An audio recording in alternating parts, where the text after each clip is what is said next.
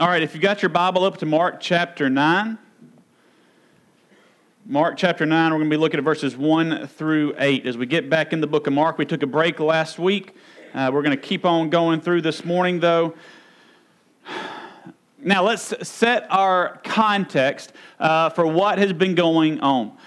We've said that there was something that happened back a couple of chapters ago that kind of changes the direction of the book of Mark. And what it is the disciples came to the understanding or the realization of who Jesus was. Now, they are still trying to play this out, but we saw beforehand Jesus constantly told them, how are you not getting what is going on? We saw Jesus do miracle after miracle after miracle to show his greatness, to show his power, to show his strength. And then Jesus asked the disciples, who do you say that I am? They responded Peter responded by saying, you are the Christ, the Son of the living God. You are the Messiah. You are God in flesh. You're the promised one who's going to come to bring freedom and redemption. From that point on, the book of Mark changes. And so once we are thinking of that or having that in mind, now as we get to Mark chapter 9, verses 1 through 8, we see Jesus continuing to reaffirm to his disciples who he is and what his plan is and what his mission is and what his purpose is. So this morning, as we look at this passage, Jesus is showing the disciples in a very powerful way who he is as the Messiah. He's not just like the other prophets that have come before them. He's not like the fathers like Abraham and Moses that they looked at and respected, but he is so much more. So if you got your Bibles, look at Mark chapter 9. We're going to read verses 1 through 8. I'm going to pray, and then we'll kind of work our way back through the passage.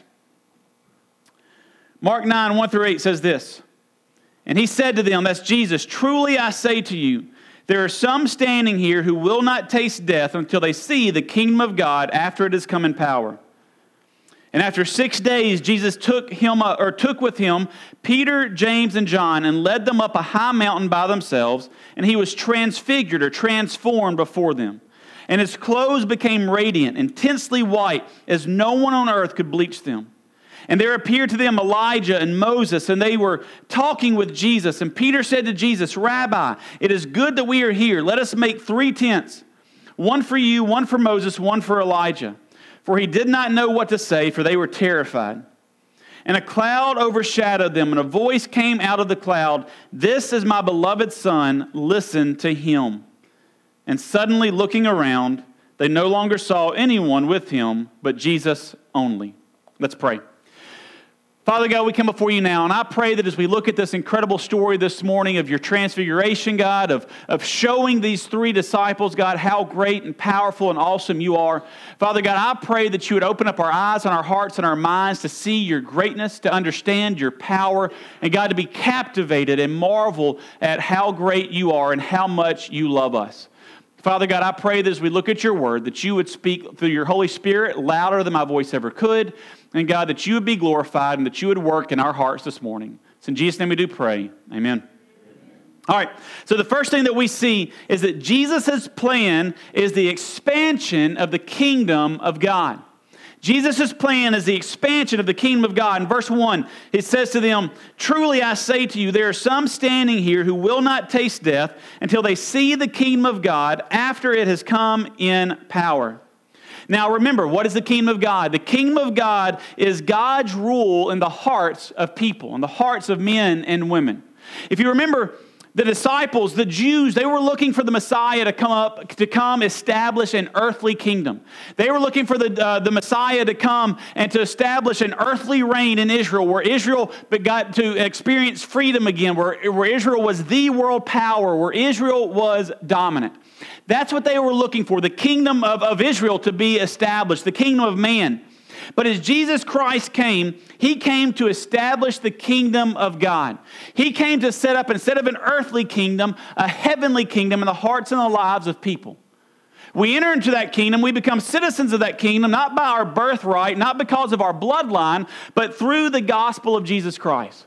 It is through placing our faith and trust in Jesus as our Lord and Savior, recognizing that we are sinners in desperate need of a Savior, that we enter into the kingdom of God. And so Jesus' whole plan, his whole purpose for coming was to establish this kingdom of God and to bring people into this kingdom. Now, he says to the disciples, he says, look, there's going to be some of you standing here who will not die until after they've seen the coming, or the kingdom of God coming with power. Now, there's a couple of things that this could mean. One, it could mean when Jesus Christ rose again from the grave. It could be the resurrection of Jesus Christ and the ascension into heaven, which sets up the kingdom of God. The cross and the resurrection is the foundation stone for what it means to be saved. Without those, we have no salvation. It could mean the time in Pentecost in Acts chapter 2 when the Holy Spirit comes and the disciples begin to preach and they begin to share the gospel and preach the gospel, and it says over 3,000 people were added to the church that day. It could be the growth and the expansion of the church that the disciples all saw before they died. But more than likely what it means, it's referring to the story that follows right after, this transfiguration or this transformation of Jesus, where he shows them his power, where he shows them his greatness, where he shows them his beauty. In fact, in the synoptic gospels, what that means is Matthew, Mark, and Luke look a lot alike. If you read Matthew, Mark, and Luke, they've got a lot of the similar stories. They kind of follow the same outline. And then John kind of sits over here. John has stories that don't exist in the other three. There's just a handful of stories that exist in all four.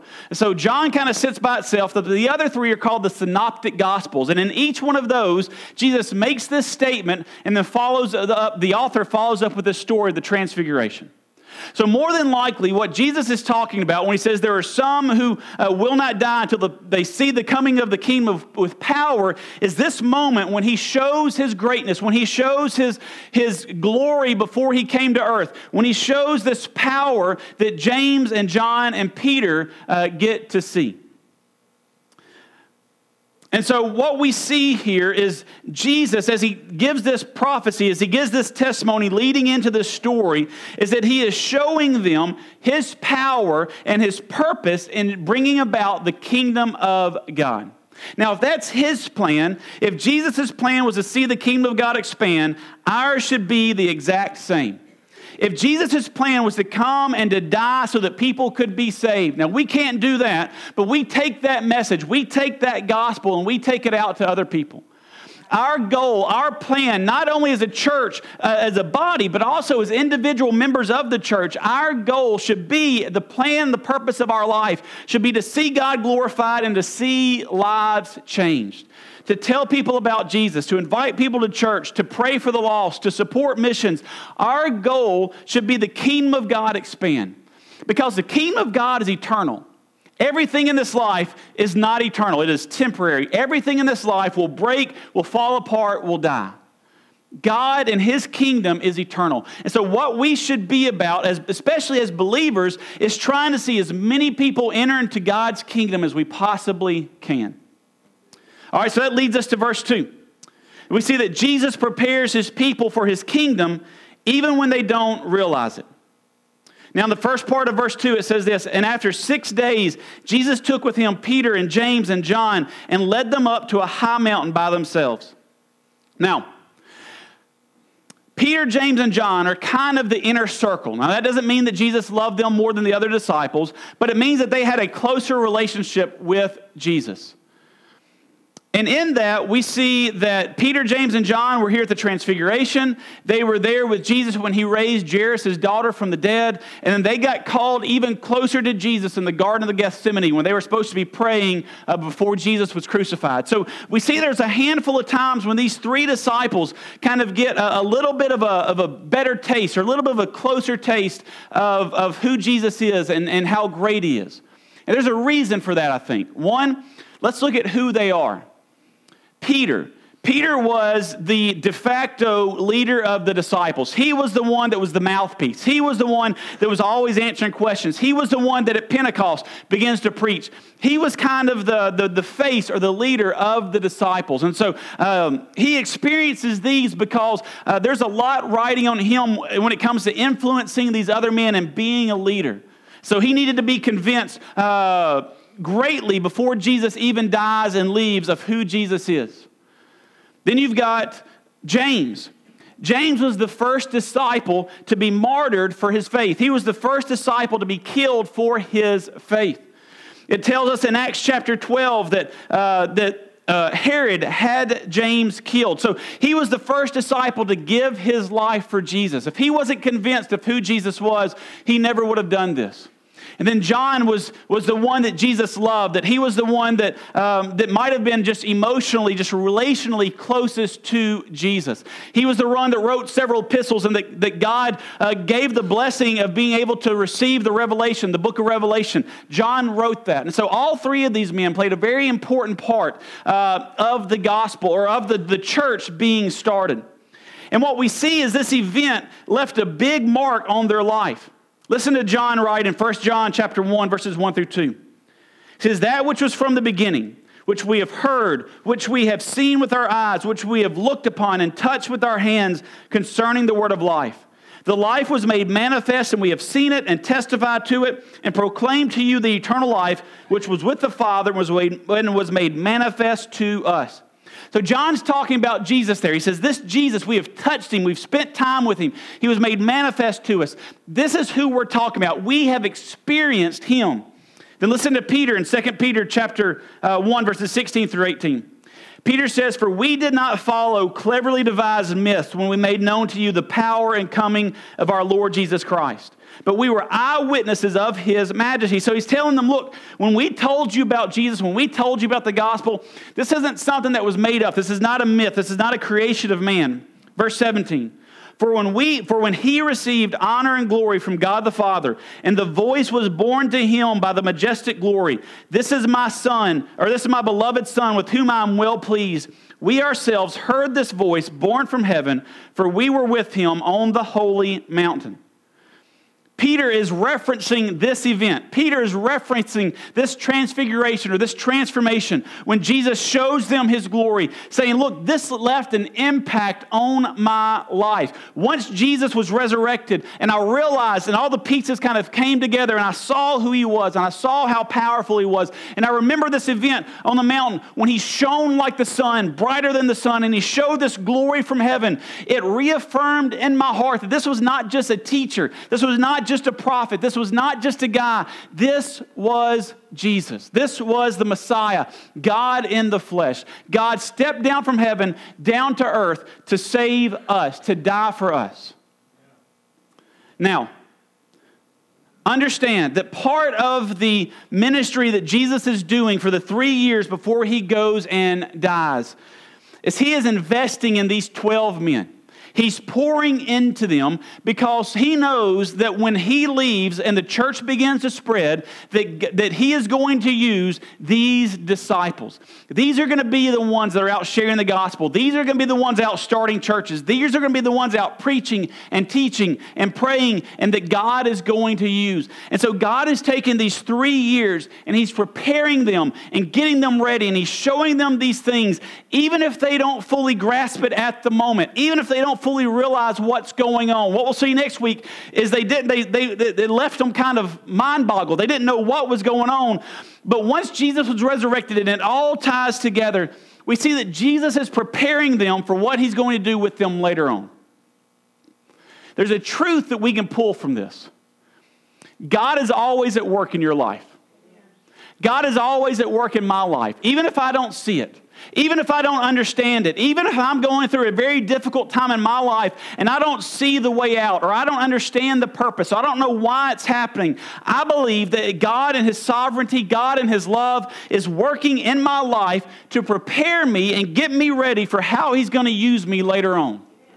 God is going to use what is going on now, whether it is good, whether it is difficult, for something down the road.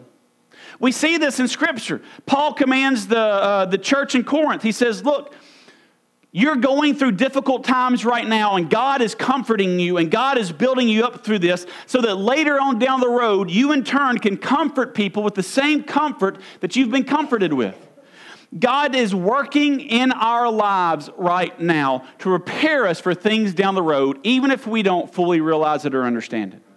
So as we go, let that kind of help shape our perspective. When we are going through situations right now that might be difficult, understand the Bible says that God works all things to good for those who love God and are called according to his purposes. If we are striving to love God, to obey God, to follow God, and we're believers, then God is going to work all things ultimately for our good, for his glory and our good. And so understand, let that kind of shape our perspective that when we're going through those difficult times in life, when we're going through those trials, that God is at work and God is doing something. Even if it doesn't seem like it, God is. Okay. So next we see that Jesus' divinity is the foundation of the kingdom of God. The second half of verse 2 and verse 3, it says this, "And he was transfigured before them, and his clothes became radiant, intensely white, as no one on earth could bleach them." Now the word transfigured means transformed into something more beautiful or elevated. And so they're sitting here with Jesus, and all of a sudden, he goes from looking like a normal man to shining the brightest white that they could ever see. In fact, not only were his clothes changed, but Matthew and Luke talk about how his appearance, that his face changed as well. Matthew 17:2 says, "And he was transfigured before them, and his face shone like the sun, and his clothes became white as light." Luke chapter 9, verse 29 says, "And as he was praying, the appearance of his face was altered, and his clothing became dazzling white." This is an incredible event that is happening here. As Jesus stands before the disciples, all of a sudden he is transformed into something more beautiful and something more glorious than they could ever have imagined. And what they are seeing when Jesus transforms, when he is transfigured, when all of a sudden he begins to shine bright white like the sun, is he is showing them the glory and greatness of who he is outside of his earthly body. You see, when Jesus has always been. Jesus was not created whenever Mary had him. Jesus is part of the Trinity, the second person of the Trinity. Jesus is God. He has always existed. And before he came to earth, he existed in heaven in perfect glory, just like God the Father. And he steps down to earth and he puts on human skin, human flesh. And in this moment, he shines and he shows them even just the smallest glimpse of the glory that he existed in heaven. Look, we see throughout Scripture this idea of whiteness, this idea of the appearance of clothing, just kind of this bright white, showing God's purity, showing God's righteousness, showing God's holiness. Daniel chapter 7, verse 9, Daniel has this vision of God, and he says, "As I looked, thrones were placed, and the Ancient of Days took his seat. His clothing was white as snow, and his hair, the hair of his head like pure wool. His throne was fiery flames. Its wheels were burning fire." In Luke 24:4, as the angels come, or the angels are standing at the tomb after Jesus has resurrected, it says, "While they were perplexed about this, behold, two men stood by them in dazzling apparel." Luke used that word dazzling when he described Jesus in the transfiguration. And then Revelation 20:11, "Then I saw a great white throne and him who seated on it. From his presence, earth and sky fled away, and no place was found for them." We see throughout Scripture that this idea of this dazzling white, this white like sunlight, this white, the way Mark said it, that no one could ever bleach anything that white. It is showing the greatness of God, the goodness of God, the perfection, the holiness, the righteousness of God, the glory of God. And so what Jesus does is he strips away his humanity in this moment, and he gives them just a slight glimpse into who he is and into his power. John chapter 1, verses 1 through 3, and verse 14 says this, "In the beginning was the Word was with God, the Word was God. He was in the beginning with God. All things were made through him, and without him was not anything made that was made. And the Word became flesh and dwelt among us. And we have seen his glory, glory as the only Son from the Father, full of grace and truth." John 17:5, "And now, Father, glorify me in your own presence with the glory that I had with you before the world existed." when he pulls off his flesh, or he is transfigured and he shows them his glory, he is showing them how he existed in heaven before he came to earth. He's showing them that he is God in the flesh. He is showing them that he's not just a normal person, but he is God in greatness and in glory and in power. Philippians 2, 6 through 7, listen to this. These are some of my favorite verses. It says, talking about Jesus, it says, though he was in the form of God, did not count equality with God a thing to be grasped, but emptied himself by taking the form of a servant, being born in the likeness of man. Let's understand this. One of the great beauties of the gospel is that Jesus left heaven to show us the love of God. Understand, when Jesus existed in heaven, when he lived in heaven, he sat on a throne. He was praised 24/7 for all of eternity. There are multitudes of angels that their only existence is to stand around God and praise his greatness. And when it was time for Jesus to be born of a virgin, he stepped down out of the perfection and glory of heaven, and he put on mortal flesh that gets tired, that gets sick, that gets hurt, that gets angry or upset, that gets abandoned and feeling alone. And he put on this flesh, and he became a human, and became a man to live like us. He gave up the glory. He gave up the adoration and the praise, and he existed as a man who would eventually get spat on and cursed and hit and beat up and shunned and ultimately hung on a cross to die for you and for me. One of the beauties of the gospel is everything Jesus sacrificed to live on this earth for 33 years so that you and I can know the love of God. And as this transfiguration is happening, he is showing them the greatness that he existed in before he came to earth. But he's also showing them the greatness that he exists in once he's going to go back into heaven, and then when he comes back the second time. Luke chapter 21, verse 27, it says, and then they will see the Son of Man coming in a cloud with power and great glory. Revelation 1:7, behold, he is coming with the clouds, and every eye will see him, even those who pierced him, and all the tribes of the earth will wail on account of him. Even so, amen. As Jesus is showing them this greatness, his glory, his power, he's saying, look, this is who I was, and I'm coming back again one day, and I'm coming in the same power. I'm coming in the same glory. I'm coming in the same strength and ability. This is who I am. I am God in the flesh. I am powerful.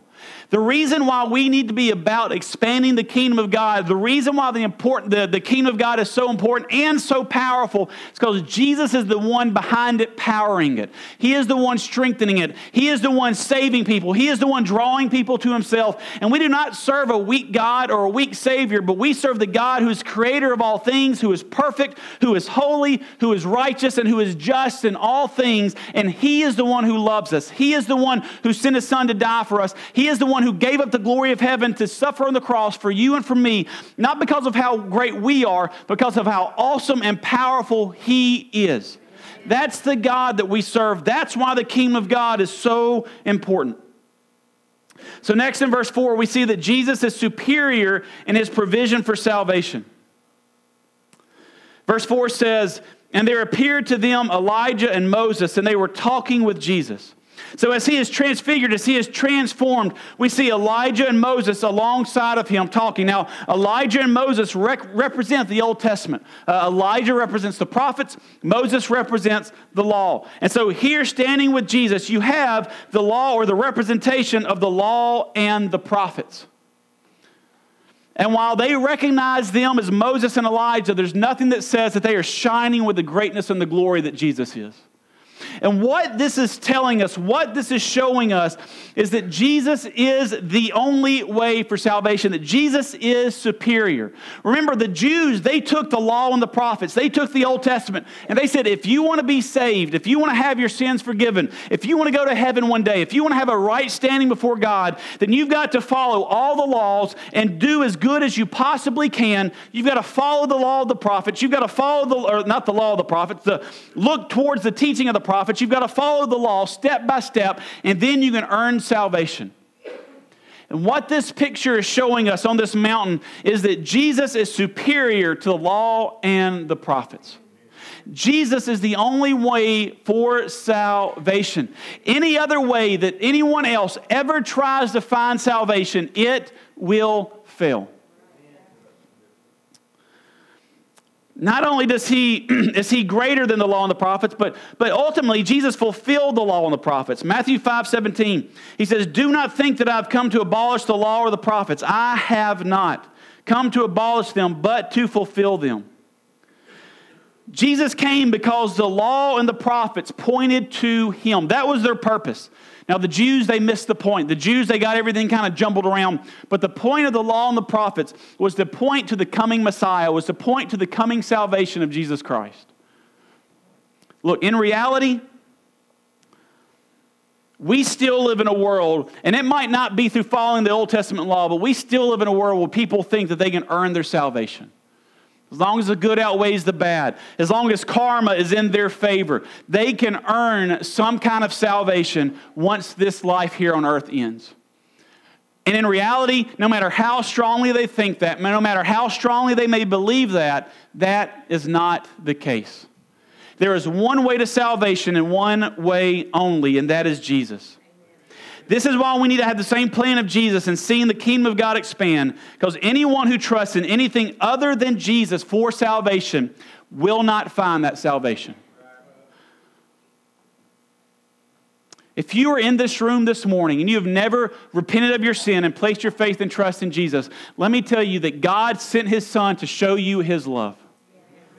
And the Bible says that anyone who calls on the name of the Lord will be saved. This morning, your life can be changed by placing your faith and trust in Jesus. If you're in this room and you have placed your faith and trust in Jesus, guess what? We are surrounded by people that we work with, who are our neighbors, who are our family members, who do not know Jesus. And while our eternity might be settled, theirs is not. And God has left us here on this earth to give us the opportunity and the blessing and the commandment and the charge to take the gospel out, to tell other people about how desperately they need Jesus Christ and His salvation. Here's one of my favorite quotes, and this should be the passion or the drive or the foundation of our heart when it comes to evangelism. It's from a pastor named Charles Spurgeon. He says this: "If sinners will be damned, at least let them leap to hell over our bodies. And if they will perish, let them perish with our arms about their knees, imploring them to stay. If hell must be filled, at least let it be filled in the teeth of our exertions, and let no one go there unwarned and unprayed for." Without Jesus, all we deserve is hell. And yet God loved us so much that He sent His Son from the glory of heaven to put on human skin, human flesh, so that we might have salvation. And He has given us the charge to tell as many people as we can about that grace, about that gospel, about that act, so that other people will be saved. Then as we enter into the kingdom of God, we need to know that Jesus is our authority as we enter into the kingdom of God. Look at verses 5 through 8.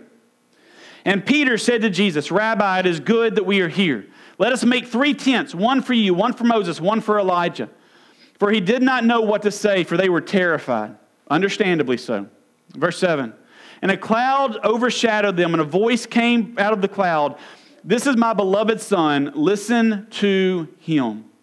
And suddenly looking around, they no longer saw anyone with them, but Jesus only." Now, a couple of things to point out here. One, we talked about a second ago how Peter was kind of the mouthpiece of the disciples. He was the one that said, "You are the Christ." He's also the one that kind of makes this, kind of puts his foot in his mouth right here because he's shocked. He doesn't know what to say. And instead of just not saying anything, some people just don't know how not to say something. So he's got to say something, even if he says something foolish. And what he's saying here is that he says, let's set up the 3 tents, is he's comparing and putting on the same level Jesus and Moses and Elijah. When he says, let's set up these 3 tents, these will be 3 places of remembrance, 3 places where we can come and worship, 3 places where we will remember and kind of have this thing to show what had happened here. And what he's doing is he's putting Jesus and Moses and Elijah all on the same level. Now, He just made this other statement about Jesus being the Christ. And so more than likely, this is just coming from him just talking when he shouldn't be talking.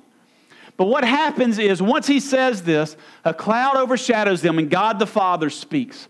This is my son, listen to him.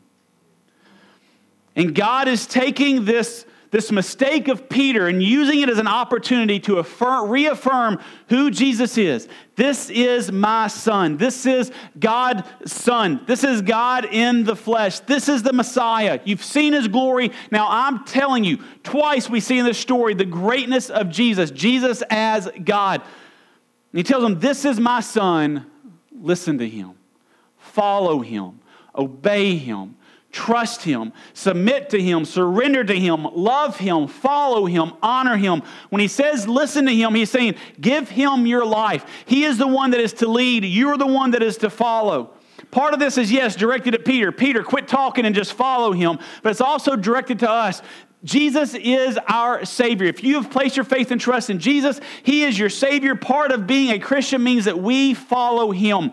We listen to him, we obey him, and we love him. And so as Jesus' plan is the gospel, our plan is to share the gospel. As Jesus is righteous, our plan is to live in righteousness and obey God. As Jesus loves us, our response is to love God by following him and obeying him. He is the Son of God. Listen to him. Follow him. Let him shape the direction and the purpose of your life. Let him decide who you are and what is most important to you. Let him lead you and guide you and be your God. And then just like that, it's over. So, what does this mean for us? What do we walk away with this morning? One, it's a great reminder of who Jesus is. Jesus is not a prophet. Jesus is not just a great teacher. Jesus was and is the Messiah. He was God in the flesh who came to die on the cross so that we might have life.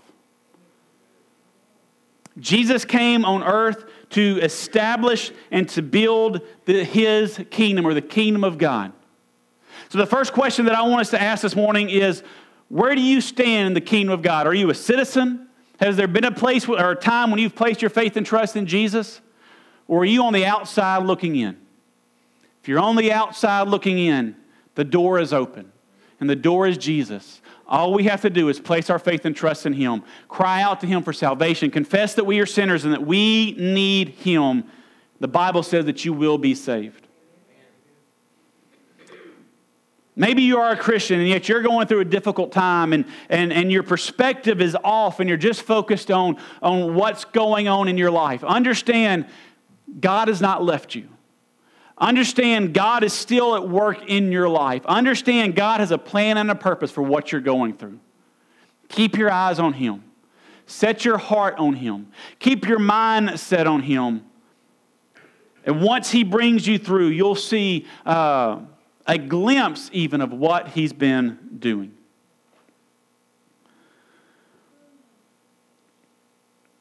And then for us believers, are we burdened for those around us who do not know Jesus? Are our hearts burdened for those that if they were to die tomorrow, if they were to die today, that they would die and spend an eternity in hell? Because that's the reality. If we're not, then let us pray and beg God that we would have the same passion that Charles Spurgeon had, that if they're going to go to hell, let them go with our arms wrapped around their legs, begging them to trust in Jesus. Because without that, there is no hope. Without Jesus, there is no life. Let's pray.